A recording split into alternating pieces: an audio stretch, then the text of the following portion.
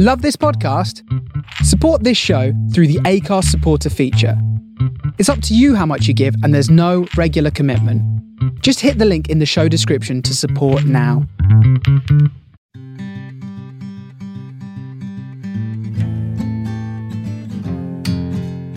You're listening to Griefcast with me, Cariad Lloyd.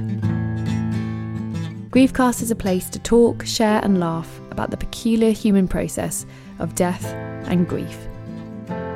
Each week I talk to a different person about their experiences of grief and death as we remember someone that they have lost along the way, whether it was a long time ago or you've just joined the club. Welcome to Griefcast.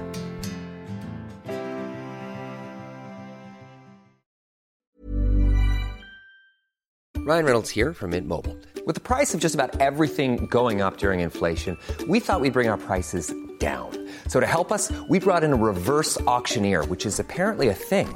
Mint Mobile Unlimited Premium Wireless. How to get 30, 30, bit to get 30, bit to get 20, 20, 20, bit to get 20, 20, bit to get 15, 15, 15, 15, just $15 a month? Sold! Give it a try at mintmobile.com/switch. $45 up front for 3 months plus taxes and fees. Promo rate for new customers for limited time. Unlimited more than 40 gigabytes per month. Slows full terms at mintmobile.com. When you're ready to pop the question, the last thing you want to do is second-guess the ring. At BlueNile.com, you can design a one-of-a-kind ring with the ease and convenience of shopping online. Choose your diamond and setting. When you find the one, you'll get it delivered right to your door. Go to BlueNile.com and use promo code LISTEN to get $50 off your purchase of $500 or more. That's code LISTEN at BlueNile.com for $50 off your purchase. BlueNile.com, code LISTEN.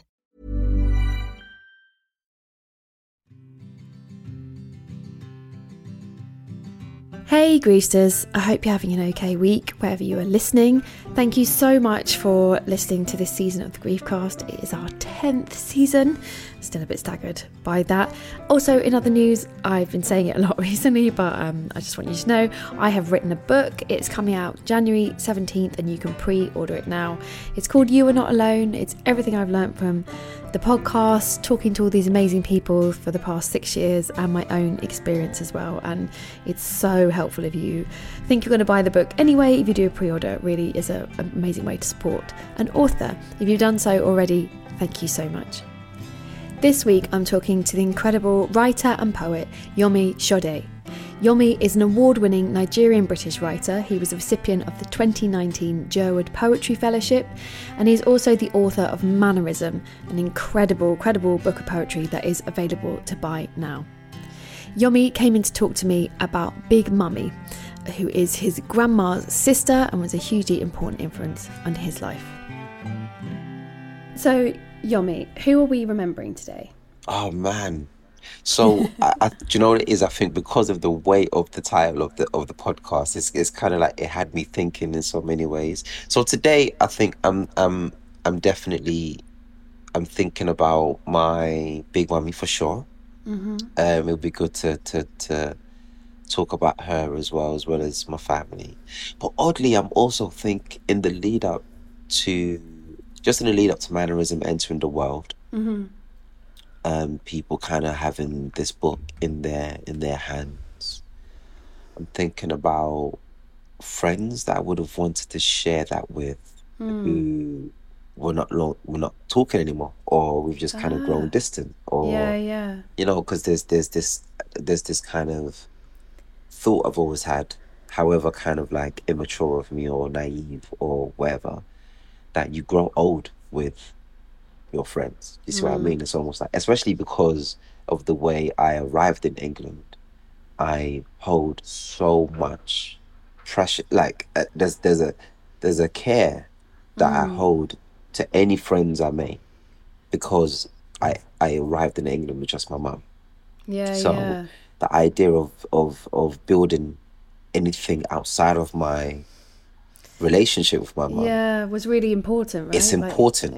So the thought of just like of losing that is so weird for me. So especially at this kind of milestone, I'm like, I would have loved to share this moment with some people, and the reality of that not necessarily happening, because that's just the ways of life. Like, see, you have friends you fall out with friends, ex-wife. Do you know what I mean? It's that kind of thing is a bit of like a hit to the system in a way, because it ideally wouldn't be something I would have wanted. But here we are, you know. How old were you when you came to England? I would say roughly between 8 and 9. Right. My mum would try to tell me younger, but I feel like it was that. And I didn't have much of an understanding as to the landscape I was in. There is this kind of like, call it a myth or some kind of fable of like when you arrive when you arrive on like foreign land, so to speak, it's like paved with gold. It's got all of these things and blah, blah, blah, blah, blah, blah, blah. Mate, I came into snow. Yeah, I came into I'm so sorry. I came into absolute freezing. Oh my God. And the thing is, I was more like, what's about to happen? My mum was probably more shocked than I was, but I was just like, oh, what is going on? Because it was my first kind of, I didn't know what snow was. I had no idea what snow was. So a lot of firsts was happening. Do you see what I mean? So yeah. Oh my goodness. So with those friends and with the book coming out, what's that been like for you? Have you felt like the need to reach out to them at all? Or have you accepted that like not everyone feels because it sounds similar. I find it very hard to let people go because of what happened with my dad. I find it really hard to let friends go, and I will often tolerate behaviour that perhaps I shouldn't, because I find it really hard to let people go. And I wonder if that's again related to like early loss, like I guess you moving and leaving like a whole life. Like, do you feel like it's hard to let, because you're like, well, when will it come back? Do you know what it is? This thought process, it didn't really hit me until like last year, where I've realised that, what is it with, there are some people that potentially I know are not necessarily like, I had fallouts and all that stuff, but there was still this urgency to still want them around. And I had to question why that was. And the thing is, I had to now go back and to be like, this is probably why you're still going through a sense of longing and not wanting to let go, because purely this what grief is for you is something that you'd want to make it work. I would always want to make it work. Do you see what I mean? Yeah. I would always want to make it work. Even at the detriment of myself, I would always want to make it work. Yeah. And it sounds so silly, but what I did not want to be was mean. I did not want to be a mean person. And the whole idea of, I'm just going to close the chapter on this because it's doing me harm. Or I'm going to close the chapter on this because it's not reciprocal. I felt bad for that. Yeah. I felt like I shouldn't be doing that. But then at the same time, I had to think about my own mental health. I had to think about my own well-being and what I'm putting myself through. Essentially, the idea of prioritizing yourself is one of the hardest things to do. Some people do it easy. Yeah. Some people are just like, I prioritize me. No worries. Worries. No worries whatsoever. Whereas with me, it's very hard for me to prioritize myself. I always, for the most part, put a lot of people first, right? To my own detriment sometimes. So what I'm finding myself doing is trying to find ways to prioritize myself, but at the same time, how guilty I feel when I do that sometimes. I definitely relate to that. And I think what you're talking about is sometimes the grief you have around relationships, especially friendships, that because someone has not put you first, or it's come to an end, or it just is what it is, but you still get that sadness that you can't, like you said, show them a thing, and you can't go back in time and be like, I wish I could show you this thing when we were friends and it was fine, because now we're kind of not fine and all this stuff has happened, and sort of like silent weird arguments that we both haven't acknowledged. Yeah. But they're just there, and you sort of went, I just wish I could clear the deck for a second and show you a thing I know you'd appreciate, and then go back to, okay, but we're not really talking because it doesn't really work out between us. 100%. And I guess it's a lot of them things. And I saw, it was a very visceral feeling when I experienced what happens when I subconsciously prioritize myself to a certain degree. So when we found out about my big mummy's cancer, my grandaunt, and I had this conversation with my cousin, and I was like, but you've known she's had this cancer. She told you. We've seen each other within that time, and you didn't feel to say anything. And I was so angry. I was so angry. Because for me, I was like, oh, I'm the eldest of the younger generation. I kind of should know what's going on within the family. I know that you lot don't probably want to talk to the old folks, but I'm kind of cool, so you can talk to me, type thing, right? I'm kind of like, so when I didn't necessarily hear anything until like the very last moment, and I said, you should have told me. And he came off the phone, and then he called me back, and he called me about an hour later, and he said, I didn't tell you because you haven't been around. And that was such a gut punch. Yeah. It was such a gut punch, because I felt like I have been around. Do you see what I mean? I felt like I've been present, but really and truly I've been present online, on socials. I haven't done that thing of calling to see, how are you? And I wondered whether, had I done that, would he have told me sooner? So there was a huge guilt that I felt for the 2 years that none of the family members knew about this situation. He was taking her to each appointment. He was dealing with everything, and he had to deal with the burden of all of that at quite a young age. Yeah. So, I mean, let's just to go back a sec. Cool. So Big Mummy is what you called your grandma, which is an amazing name. So Big Mummy is my grandma's. So we call her my grandma's sister. Oh, okay. So I was like really stuck. I was like, what do you call your grandma's sister? Like, what do you call your grandma's sister type thing? And I was like really like, oh. So for the most part, if we kind of put like a term on it, it would be like a grand-aunt. But culturally, we just be like, oh, that's just Big Mummy. That's just what we just call it Big Mummy. I love that, Big Mummy. It's such a nice name. It's just what it is. That's just Big Mummy. Do you know what I mean? So she was your grandma's sister, officially. Yeah. And so was she living here in England? Yeah. She was here. She was working in the health service. She was very much into her faith. She was a very kind, generous lady. Yeah, man, quite regal in her positioning. You know what I mean? You couldn't necessarily get the most out of her, but whenever she laughed, you knew that I was definitely felt. Do you see what I mean? It was definitely something. It was definitely something that she genuinely wanted to do. Do you see what I mean? But she's very reserved, quite quiet. She wouldn't be the loudest person in the room. Do you see what I mean? But she's consistent. She's very observant. You know, that was her. And when did she pass away? So she passed on December 4th, 2019, my birthday.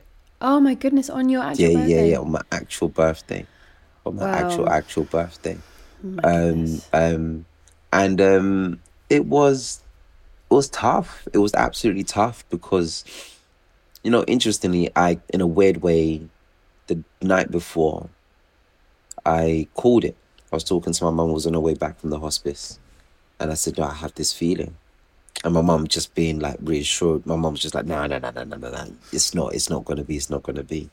So in the morning of when I received the call, I think, and I wondered whether she knew deep down that it might just happen on that day.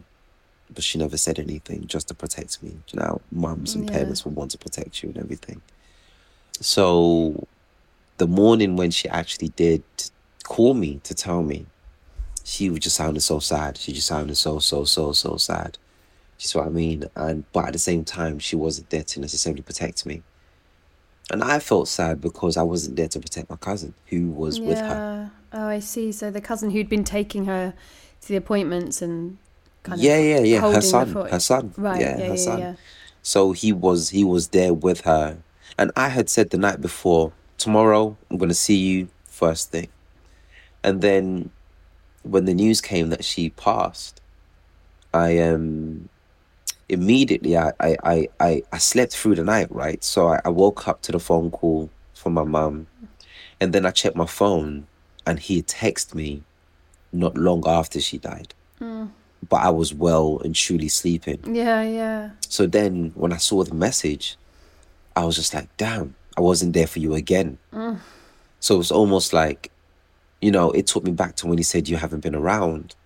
And then I was just like, I'd done everything from that point to be around.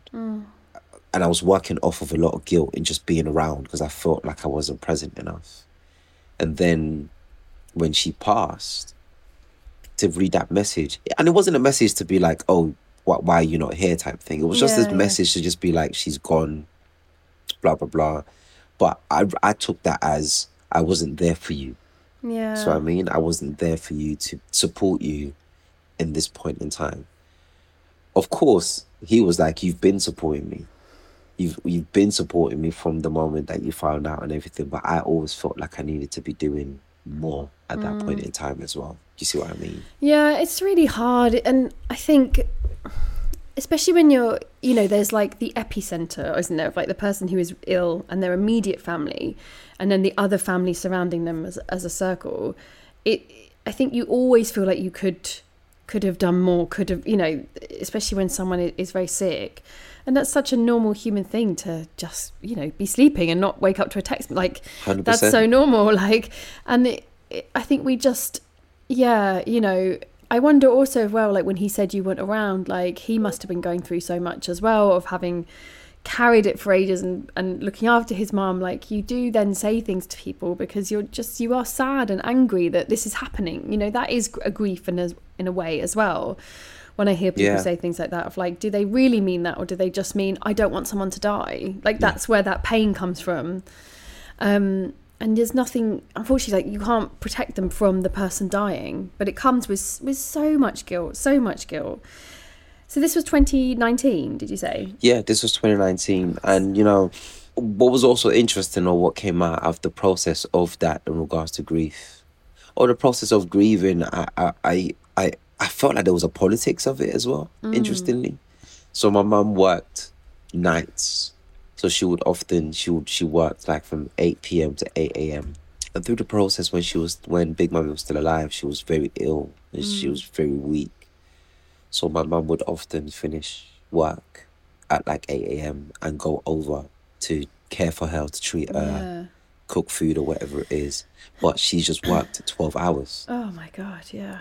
So by the time she'll leave work at like 8, she'll probably get to hers, to Big Mummy's around, I don't know, 10 something. Oh, wow. And then look after her, whatever it is, and she'll maybe give that about 2 hours. Really and truly, she's not leaving there until about, say, after 12, 1. And one particular time, she was really tired. And on her way there, she slipped. She slipped on a leaf and she fell on the floor. And strangers, people came to help her get up and everything else like that, and blah, blah, blah, blah, blah. But she was tired, right? And I could see her almost getting more and more tired and deteriorating herself because she just wasn't resting. Yeah. And there was one particular situation where she had to leave the house like early in the morning, say after like 2 a.m. or something. Because, again, Big Mummy needed to be treated. And by this time, I was getting really angry. I was getting really frustrated. Because I could just see my mum getting weaker and weaker and more tired because she still had to work. And what was interesting was there's no way I could have spoken about my mum's health with my cousin. Yeah. Knowing that my cousin's dealing with a mother that's dying. It's almost like, you know, how dare I discuss the state of my mum when your mum's going through this. Yeah. And it was tough. It was, and then it just made me think about this, how we enter these kind of conversations. And the last thing I wanted to do was to come across as like I wasn't sensitive to the situation. But at the same time, that's my mother. Yeah. Do you see what I mean? Like it's well, you're still watching somebody give, I guess, and put them. I guess it comes back to what we're talking about prioritizing yourself, and you're watching someone not prioritize themselves. Exactly. And it's hard and that happens a lot. I think when people are very sick, and everyone is caring for them, and you know, you often hear that, don't you, at the hospital, like nurses being like, "Go home," and someone being like, "No, I can't," and then being like, "You're no good to them like this." Like, exactly. You have to rest to be able to keep caring for someone. But obviously for your mum, that must have been so hard because she must have been exhausted. Exactly. Yeah. But also feeling as guilty as you had been feeling of like, no, she needs me. Everything. She needs me. And it goes back to that whole thing of prioritizing self. I was just like, if I really, really, really prioritize myself, I would be saying to you straight away, no, my mom's not going to come over there. Yeah. Because that's my mum. She needs a break. She needs a break. Do you see what I mean? Yeah. So it's not as easy to be like that or to do that. Do you see what I mean? And I guess those things, a lot of it plays in my mind more time. Do you see what I mean? And I think about him a lot. Even I was thinking about him yesterday, since we buried Big Mummy in January 2020. Thankfully, for the most part, before everything of the pandemic kicked off, because it was a really beautiful service. 3 months later, he lost a family member on his side. And then a year or so later, lost another family member on his side. In fact, it was the daughter of the person that had died previously. So in the space of 2 years, in the space of 2 and a bit years, he's lost 3 people. And by extension, I know those 3 people. Yeah. But it's not as deep as he knows them. Yeah. So I'm wondering, I'll have a conversation with him tomorrow and he'll be like, there's tough days, good days. I'm okay. But I'm just like, you've just experienced 3 losses of that magnitude within a space of like 2 years. Let's talk. Yeah. And do you feel like, does your family have that openness to talk about grief and stuff like that? No way. I was like, what is the... No way. The third section of Mannerism goes into detail, and it's exploring the whole point in time when we found out about Big Mummy's cancer. Last year, that third section was adapted to a play at the Almeida Theatre, and it was titled And Breathe. And it wasn't until that point when my mum was invited, my auntie, my uncle was invited, my cousin was invited, and they watched this play, that it opened an opportunity for us to speak about it. Yeah. And that was like a whole year after the funeral. We'd never spoken about it. We never sat down to actually have a conversation about it. And for me, that's on my side, it's a cultural thing. It's just like there's just some things that you don't discuss. Yeah. Or that are not discussed. And I think for some reasons as well, we don't talk about illnesses or sickness because you want to protect other people. You don't want them to worry about them. You don't want this person to worry too much. So you kind of keep this to yourself. Whereas there are, and I noticed it a lot within African families, more so. I can't speak too much about other communities, but I definitely know that within the African community, then illnesses or anything of the sort is stuff that's not necessarily as spoken about. And it's still something I want to unearth it a bit more as a community as to why we don't freely or openly talk about illnesses, because they could be dealt with at a very early stage, and a problem shared also is something that kind of alleviates a lot of stress. Do you know what I mean? So we didn't talk about it until the play came out. So how was that? Like, you've written a play about this intense experience and they watch it and they come out like, were you, God, you must have, did you feel nervous as they went in to watch it? I was nervous. Oh my God. I was so nervous because it's almost like you're putting your dirty laundry out there. Yeah. Like, you have to kind of see it as like, my mum's like, what do you mean you're writing? What do you mean you've got talking about our family? Yeah. Am I in it? What do you mean someone's playing me? Yeah. Blah, blah, blah, blah, blah, blah, blah, blah. What do you mean someone's playing me and they better do a good job? I was just like, it's so funny. So, but it was the best thing that could have happened. And I think, sometimes my family and my friends, for the most part, they worry because I'm a writer and because I get quite personal. They'll be wondering if they end up in a poem or something or a play at some point soon. And I'm like, even if you do end up in a poem or something, I'm not going to like say your name. Yeah. I'm just like, I might describe parts of you, that it's you. But I think part of it is part of my purpose as well, to look at this in a way to be like, if we're not going to talk about this on a face-to-face, then how else can I explore it as a writer to ensure that we do get to discuss it to a certain degree. And I'm glad that we have. Yeah.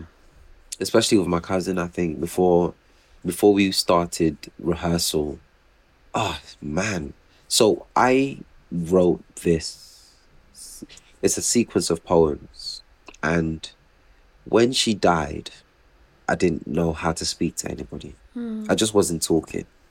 And then about 2 weeks later, I went to my writing space and I wrote the entire section. Wow. I wrote the entire section. It's almost like it was burning in me to just, it was boiling, bubbling in me to write. So I got in there about after 9, and then I wrote the entire section in about 12 hours.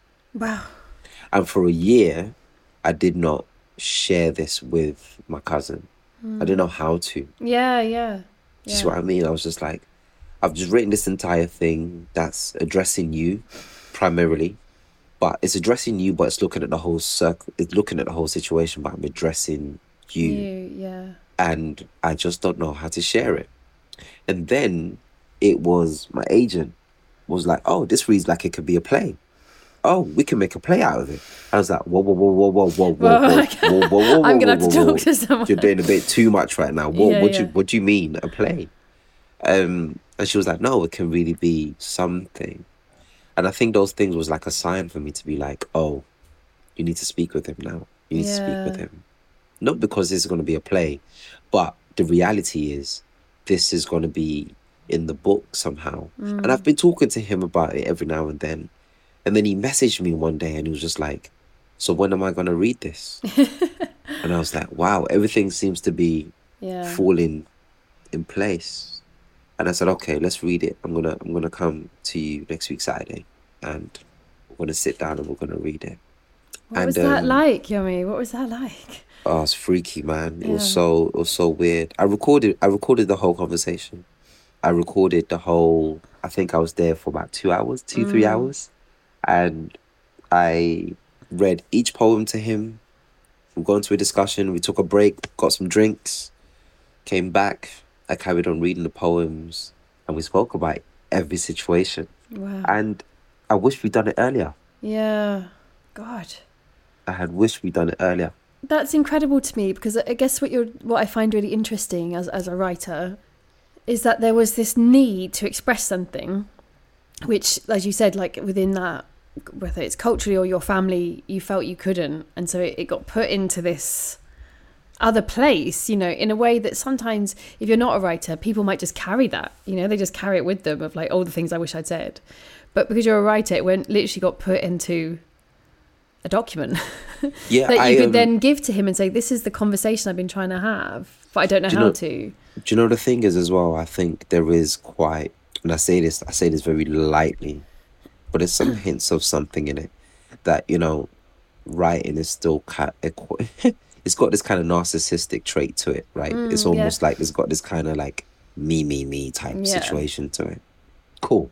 I'm going to put that in the pocket. I'm going to pocket that for a bit. I also felt like where I had to question where I was writing from. When I look into this, I go back to the whole situation of the phone call when he said, I don't think you've really been around. You had not I think. He just said, you haven't been around to talk to. And I felt guilty immediately. And I was like, oh, am I writing all of this out of guilt? Out of not being around? And then when I look back at the sequence and I read it, the first maybe 4 or 5 poems of like the sequence is born out of guilt. It's written out of, I'm so sorry I haven't been around. And then it travels into this next part of, oh, I've not respected you as like you being a man now. Yeah. I've always known you as like the boy. Like I've always known you as the kid that kind of arrived in England, didn't know what was going on, and I've kind of been there to kind of show you around or buy you some clothes and blah, blah, blah, blah. But what I haven't done was realize that you are your own adult. You're your own individual now. Hence why you can call me back and say, you haven't been around. Yeah. Because I in my head, I'm older than you. So in a way, you should respect me. In a way, you can't backchat like that to me or anything else like that. Like, how dare you? Do you know what I mean? So we then go into this next phase of me realizing that you are your own individual. You have your own friends. You have your own independence. You da da da da da da da. And I have to come to that realization that I have to respect you in a different way now. So it was a real journey for me to go through. Hence why it was important for me to sit with him and just have a conversation with him and just say and apologize. Do you see what I mean? Like, but for me to do that, I think writing is my go-to because conversations wasn't happening. Therapy wasn't something I was engaging in at the time. So my only outlet was to write. And which is why I'm always like, for me, this is more than just writing isn't a hobby. Yeah. For me, I enjoy doing it, but sometimes it's an actual process that helps my own thinking and my way forward. Like I see it so different. I experience it so differently. It became my own kind of cathartic process to make sense of everything that was going on, you know? And that's just for one section. That's not even speaking for the majority of the book, which also explores forms of different types of grief in itself, you know. Is there a bit from that section that you would like to read? Yeah. So I'll read a poem. This is titled The Text Reads. Yomi, I'm eating more than usual. I noticed it the night I ate an entire pizza by myself. Each slice asking me why or uttering must you. Their voices slowly grew muffled as I curled them upwards from the tip like Swiss rolls, marveling at the calories in my hands. I had hardly spoken since Big Mummy's death. I needed all the distractions I could get. So, there I was, putting my mouth to use. Surely, I thought, I can prove more bravery in finishing an entire pizza than I will in lifting a coffin. 5 slices in, I was finding loose bits of onion on the plate, scooping them up with my hand. 3 hours earlier, you'd called, asking if I could read a poem at Big Mummy's funeral. It would be an honor, I told you, and immediately I felt hungry, wanting food I wasn't good to eat. Is this how healing works? Nah, how can I help? 2 hours after eating the pizza, I ordered a chicken pesto panini, adding more to make it more flavoursome. Roasted peppers, caramelized onions, melted cheese, and sweet potato. I peered down on my stomach later that night, in awe of my new roundness that eclipsed my penis. I turned again, rubbing my skin clockwise with little to be proud of. Every day since we arrived home from Amsterdam, I had been haunted with the thoughts of doing more. I had been digesting my guilt. I didn't like to fail those close to me. Yomi, I'm telling you, that's a start, I suppose. I was buying my suit for the funeral soon. 3 weeks before, I had tasked myself with getting in shape in time for the ceremony. I had also ignored myself completely. I was conscious of my belt fastening tighter than the hugs from mourners. I was conscious of my suit jacket wouldn't be big enough to conceal my stomach. I was conscious of the well I was thinking myself deeper into. Am I being supportive enough is what I want to ask. The weekend before the funeral, I met you and your boys at KFC. They explained the process of lifting a coffin and you laughed at the snack box I ordered to eat.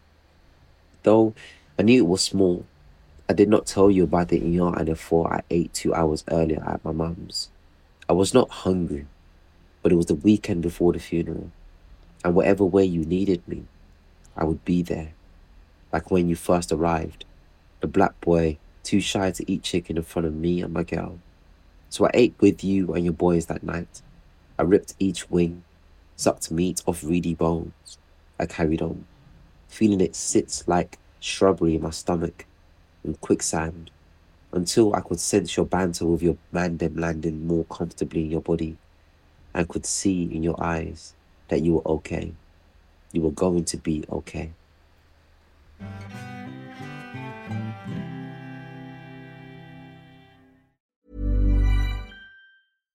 Small details are big surfaces. Tight corners are odd shapes. Flat, rounded, textured, or tall. Whatever your next project, there's a spray paint pattern that's just right. Because Rust-Oleum's new Custom Spray 5-in-1 gives you control with 5 different spray patterns. So you can tackle nooks, crannies, edges, and curves without worrying about drips, runs, uneven coverage, or anything else. Custom Spray 5-in-1.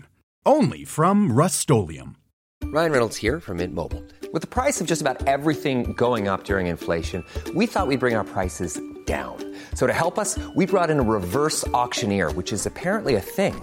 Mint Mobile Unlimited Premium Wireless. How to get 30, 30, bit to get 30, bit to get 20, 20, 20, bit to get 20, 20, bit to get 15, 15, 15, 15, just $15 a month? Sold! Give it a try at mintmobile.com/switch. $45 up front for 3 months plus taxes and fees. Promo rate for new customers for limited time. Unlimited more than 40 gigabytes per month. Slows full terms at mintmobile.com. Many of us have those stubborn pounds that seem impossible to lose, no matter how good we eat or how hard we work out. My solution is PlushCare.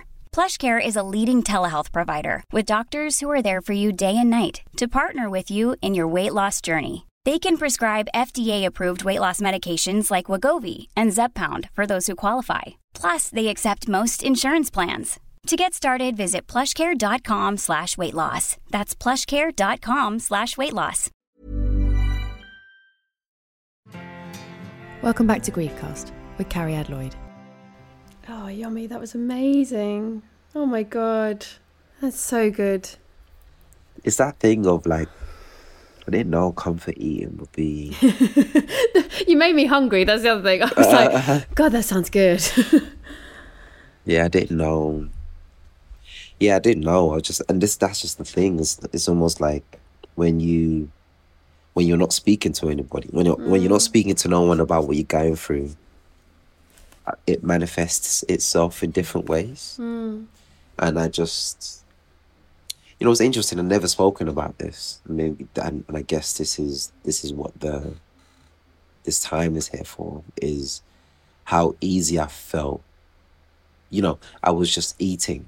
And the idea that I was just eating, and I knew that what I was doing wasn't the best for me, but I needed to do it because I just needed to almost escape. But I felt uncomfortable. I felt like I was It almost, do you know what it felt like? Wow, gosh. It felt like I was almost punishing myself for not doing enough. And this is what I was doing to myself as a result of just not being around. This is what I was doing to myself as a result of agreeing to something, but also being nervous at that.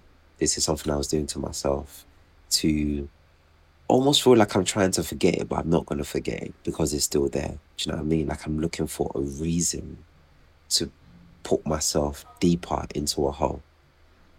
And that was hard. That was like, when I realized what was going on, immediately what came after that was, I just need to hide from everybody. Because now I've put myself in a situation where physically I don't feel like I need to be in public. Yeah. So I need to almost now, I need to dip back. And I just need to avoid any gazes or any judgments. And then we went into a pandemic. And the world went, okay, yeah, avoid it. Like you avoid it. And then we went into a pandemic, and we went into a pandemic, and I'm just away from everything in that world. And I was like, wow, what's about to happen here? So it was really, that whole phase was just like, it's something I don't talk much about, but it was a dark-ish phase for me. It's interesting though, isn't it? I think that when your cousin said that to you about not being there, it made you feel uncomfortable because it's an uncomfortable feeling, guilt.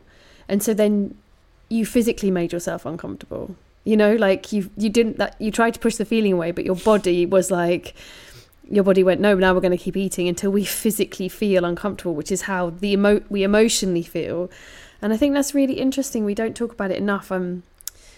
I've got a book out in January, and I talk a lot about, like, I kind of stopped eating after my dad died. I went that way because it was like this feeling of just And it wasn't, again, it was a phase. It wasn't something that took over my life. It just was, like you said, a really dark place where it was like, to me, eating was like too much. It was like, I just had so many feelings that I was like, if I just don't eat anything, then that's like one less thing I have to deal with. Yeah. And I think it's really such a, as we all know, like our eating habits and our emotions are so tied in together. But I loved what you were saying of like in that poem of wanting him to feel comfortable. So eating with his friends until you see him relaxing. And it's so wrapped up in love and guilt and all of, everything. It's everything. I remember that evening so well. I felt so uncomfortable because I was stuffed. Yeah. Literally. Essentially, I lied to him. He was just like, "Oh, you're hungry." I'm just like, Yep. Yeah. I'm like, I could do, because I just had a meal with my mum's. I just literally just had a meal with my mum's. You just had mum cooking, not just even like mum cooking. Not exactly. just I had a sandwich. I just had mum cooking, and then I went to go see him and his boys, and they're all there. They're all with the banter and everything. And he's like, "Oh, you eating?" And I just ordered this snack box. If you can see the size of the snack box, he looked at me, just like, "Bro, like, what are you doing? Like, what's wrong with you?" Do you know what I mean? I'm like, just try some, just a little bit. Just eat this, just a little bit. It's all good. Not knowing that I was absolutely dreading just opening that box, however small, because I was stuffed. Yeah. But comparing that to the box and in your mind, the box of the coffin and stuff, like I just think it's such an incredible poem, Yomi. And so once you read it to him, so it was after the funeral and stuff that you read it to him. Yeah. It was after the funeral. Yeah. And I just wonder, like, have you, and obviously, we've had pandemic to deal with as well. Like, has it changed your relationship with him in terms of that grief and your family's relationship? Do you feel like because of that writing, everyone feels a bit easier talking about it now? Or is everyone still like, we don't really want to talk about it, but Yomi's written some more stuff about it? Do you know what it is? It's difficult. As a family, it's difficult. Just for context, my grandma lost the same year. January, my grandma lost her brother. Oh. December, my grandma lost her sister. Yeah. So what this meant for my mum and her siblings was we saw how bad she reacted on one side in relation to her brother. If we now tell her about her sister, oh God, yeah, it goes back to the same thing about my mum and her health and the protection.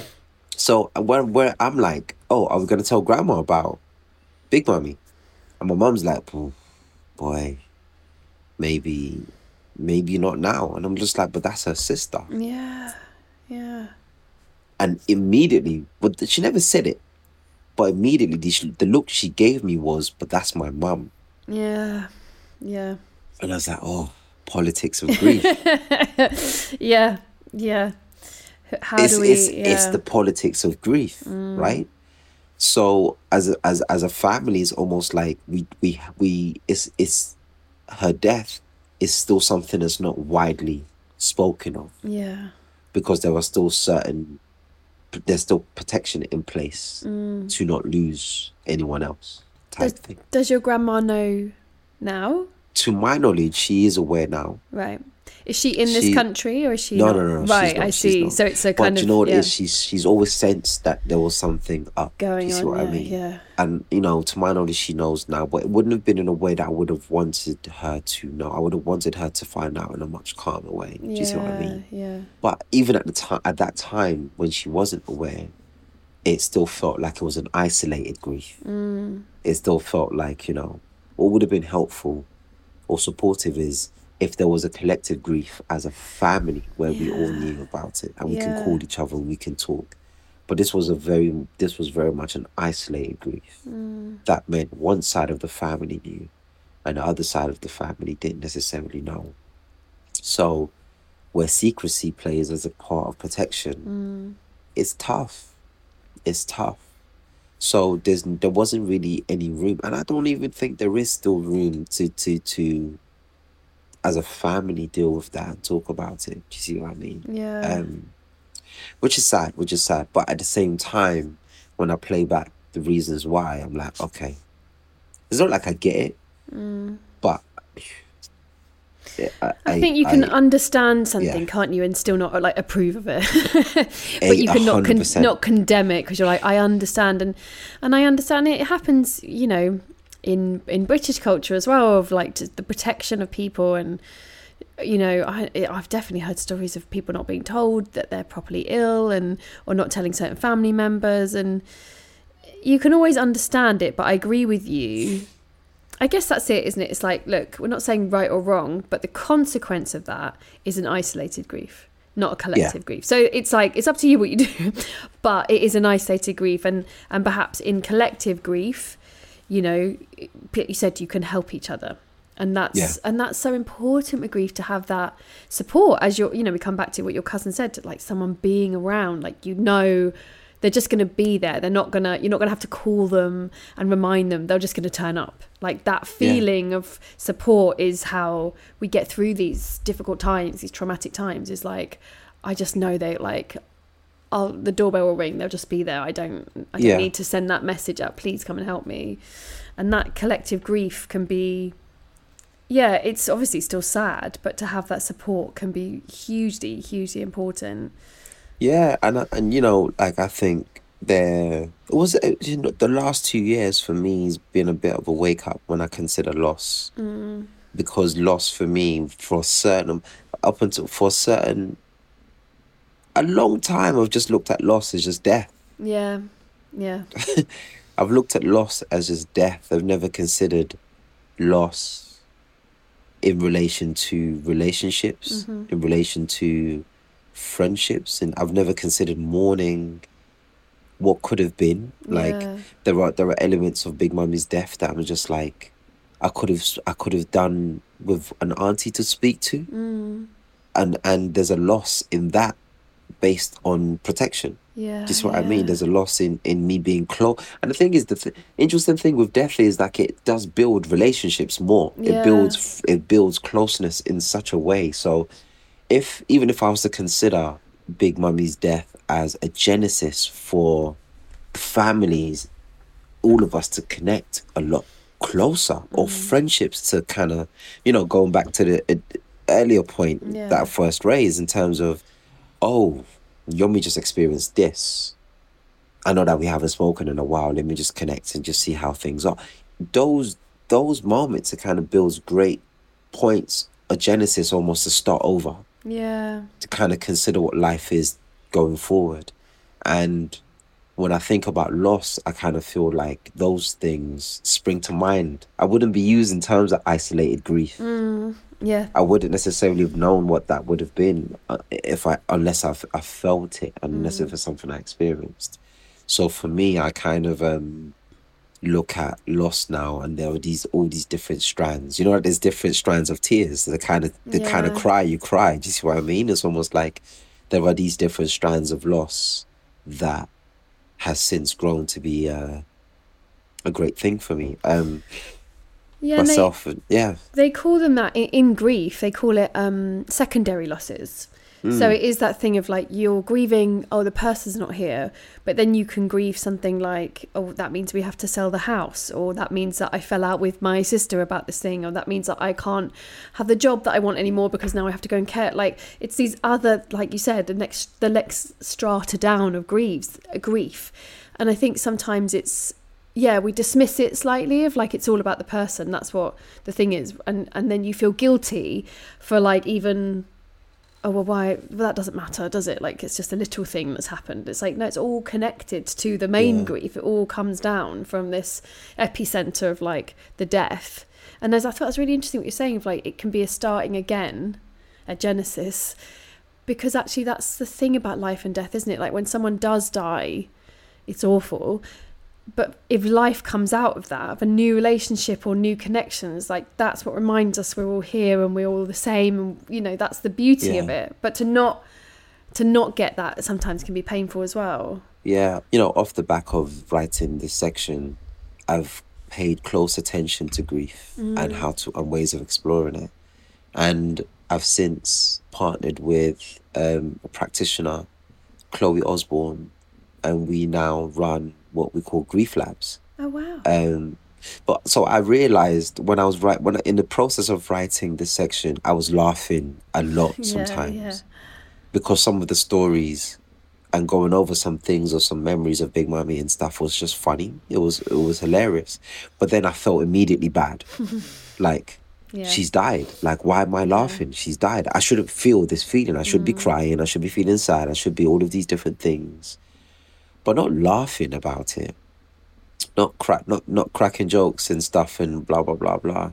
And then I realized, again, politics of grief. This is really interesting. Like, who's to say that you can't laugh? Who's to say that you can't kind of go through moments of joy and what have you? So I had a conversation with Chloe, and Chloe is an amazing practitioner. And we devised a masterclass where we had all these different things, Play-Doh, and we had all these different kind of like really nifty balloons, messages in like balloons. And you had to partner with someone to pop it. And there's the excitement and there's the nervousness in trying to pop a balloon. And then the excitement when it does go, and then you kind of read it and then you have to write. And we just wanted to provide an environment where people laugh, talk about memories of loved ones, but we don't walk out of it like sobbing. We just want to create an environment where you're able to explore relationships, past relationships with people, and have a more playful experience. So it's called we termed it playing into grief, because it's almost like, is there an ability? How do we utilize forms of play in order to explore grief? And it's something that we're very keen on doing, something that we're very keen on kind of like running workshops on. And it's been a pleasure. It's been an absolute joy in terms of running some of the workshops and seeing people walk out head high. Do you know what I mean? Yeah. Being able to talk about situations, but they're laughing about it. There were tears, but it wasn't like absolute like downpours of tears. It was we're talking joyful tears. You know what I mean, in terms of memory and how that is looked into. So in a way, I never thought that grief would be so high in my agenda or something to kind of explore or talk on. But having gone through that process personally, it's something that I'm very keen to explore, you know, and to speak. So it's one of those things, like, you know, when there was an invitation to speak with you, I was like, yeah, 100%. Let's go for it, because this is for me the first time that I'm having to actually speak about this in some greater detail. Do you see what I mean? Yeah. And I completely relate to that, because that's what I wanted for this podcast. Having experienced grief so deeply myself, I was like thinking of a listener, and I was like, well, I'd want to listen to something that for an hour maybe I got to cry, but maybe I felt heard, but at the end of it, when it stopped, I didn't feel worse than when I started. I wanted to feel like I might laugh, I might think, oh yeah, that happened. And there's this thing of, like you said, the guilt, you know, we don't let laughter into grief.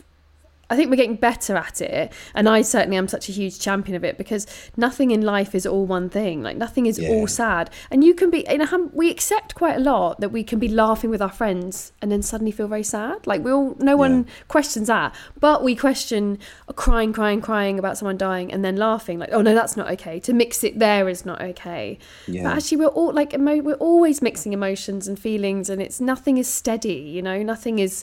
This is how you feel. This is how it will be for 2 days, and then you'll feel this. Like, that's just not how grief works. And so much of grief is memories. And if you loved the person and they were a joyful person, of course the memories are going to bring back joy.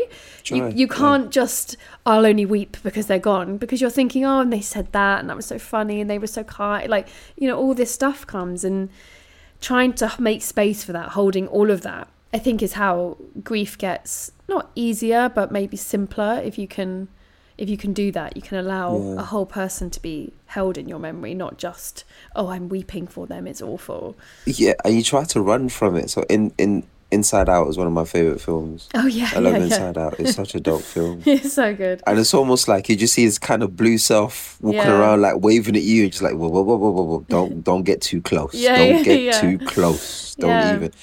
But you actually, you need to be one. You just need to be one with that side, that mood, that emotion. just having that emotion next to you doesn't mean that it's going to be you all day, every day. And, you know, especially speaking from a parent perspective, I'm a father. And, you know, my eldest, he's 8. And if he hears any classical notes, like whether it's a string or anything else like that, or violin or something of that bit, a solo, like a classical piano, he breaks into tears. Oh, straight. It's been him from like young. He breaks into like, and before I was like, dude, why are you crying? Why are you always crying? Like, what's the situation? So moved. So imagine my shock horror when he came to see me at the Royal Festival Hall with the whole 80-piece orchestral with the orchestra, and immediately I was like, oh, you're gonna see Dad on stage with like this kind of like really cool orchestra. Yeah. And in my head afterwards I was like, oh my God, strings. Oh my God. It's done. It's all done. But he, do you know, of course he cried. Of course he broke down. But he was happy. Do you know what I mean? Like, this is just, and you know, there's something in that in relation to masculinity as well, where crying was just something I was told to not do. Especially as a black man as well. Like, it was just something that I was just told, you just have to firm.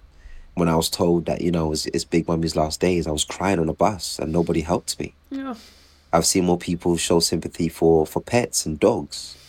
Nobody on the bus knew what to do. Oh. And I immediately felt that whole thing of course you don't know what to do, because you're not being programmed to just show care like that. Yeah. Because there's already a stereotype as to how this should run and how I should be, or how I should be. Yeah. And lo and behold, as soon as, like, you know, that window of opportunity that I'll say I gave, because I think I was calling out for someone just to ask if I was okay. And when that didn't happen, I just wiped it. I just got back to normal. You know, so to see my boy at 8 crying the way he cries, I was uncomfortable to begin with because of the conditioning that I've gone through over the years. It's triggering to... So it was triggering for me to be like, why are you crying when you should just suck it up? Why are you crying for? And then I realized that, I'm just looping this. This is just this vicious cycle that I will just be doing exactly what I was told to not do at that age. And at some point it has to break to a certain degree. Don't get me wrong, the boy cries for like the wildest things. Like, let's not get it twisted. He cries for the wildest things. Yeah.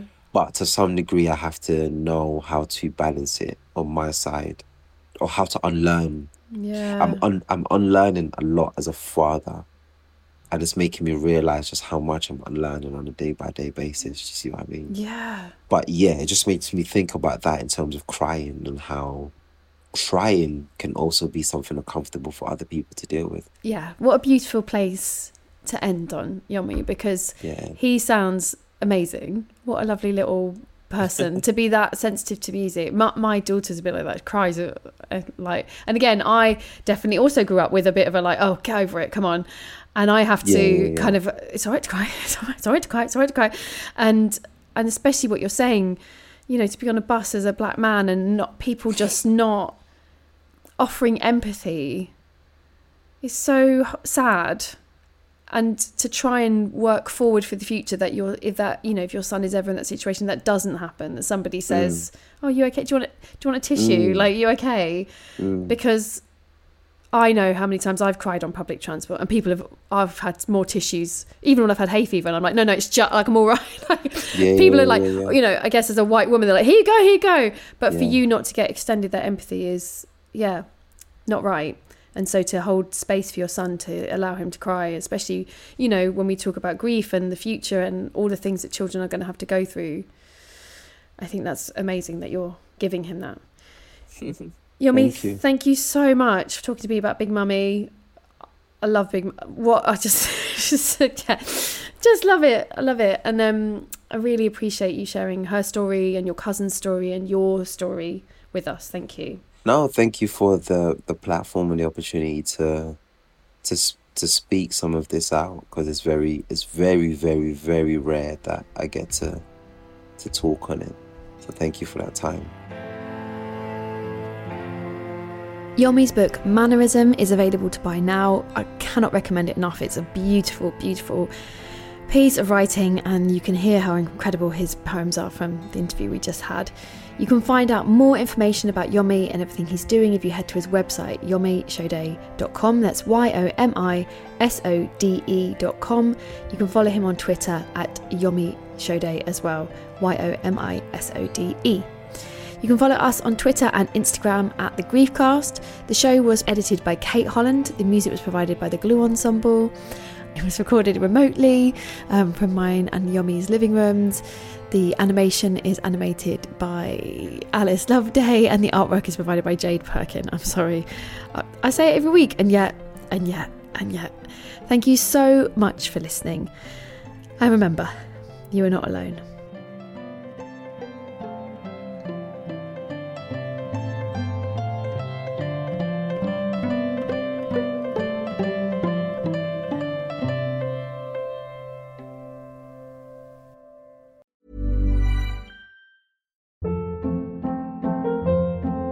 Hold up. What was that? Boring. No flavor. That was as bad as those leftovers you ate all week. Keke Palmer here, and it's time to say hello to something fresh and guilt-free. Hello Fresh. Jazz up dinner with pecan-crusted chicken or garlic butter shrimp scampi. Now that's music to my mouth. Hello Fresh. Let's get this dinner party started. Discover all the delicious possibilities at HelloFresh.com.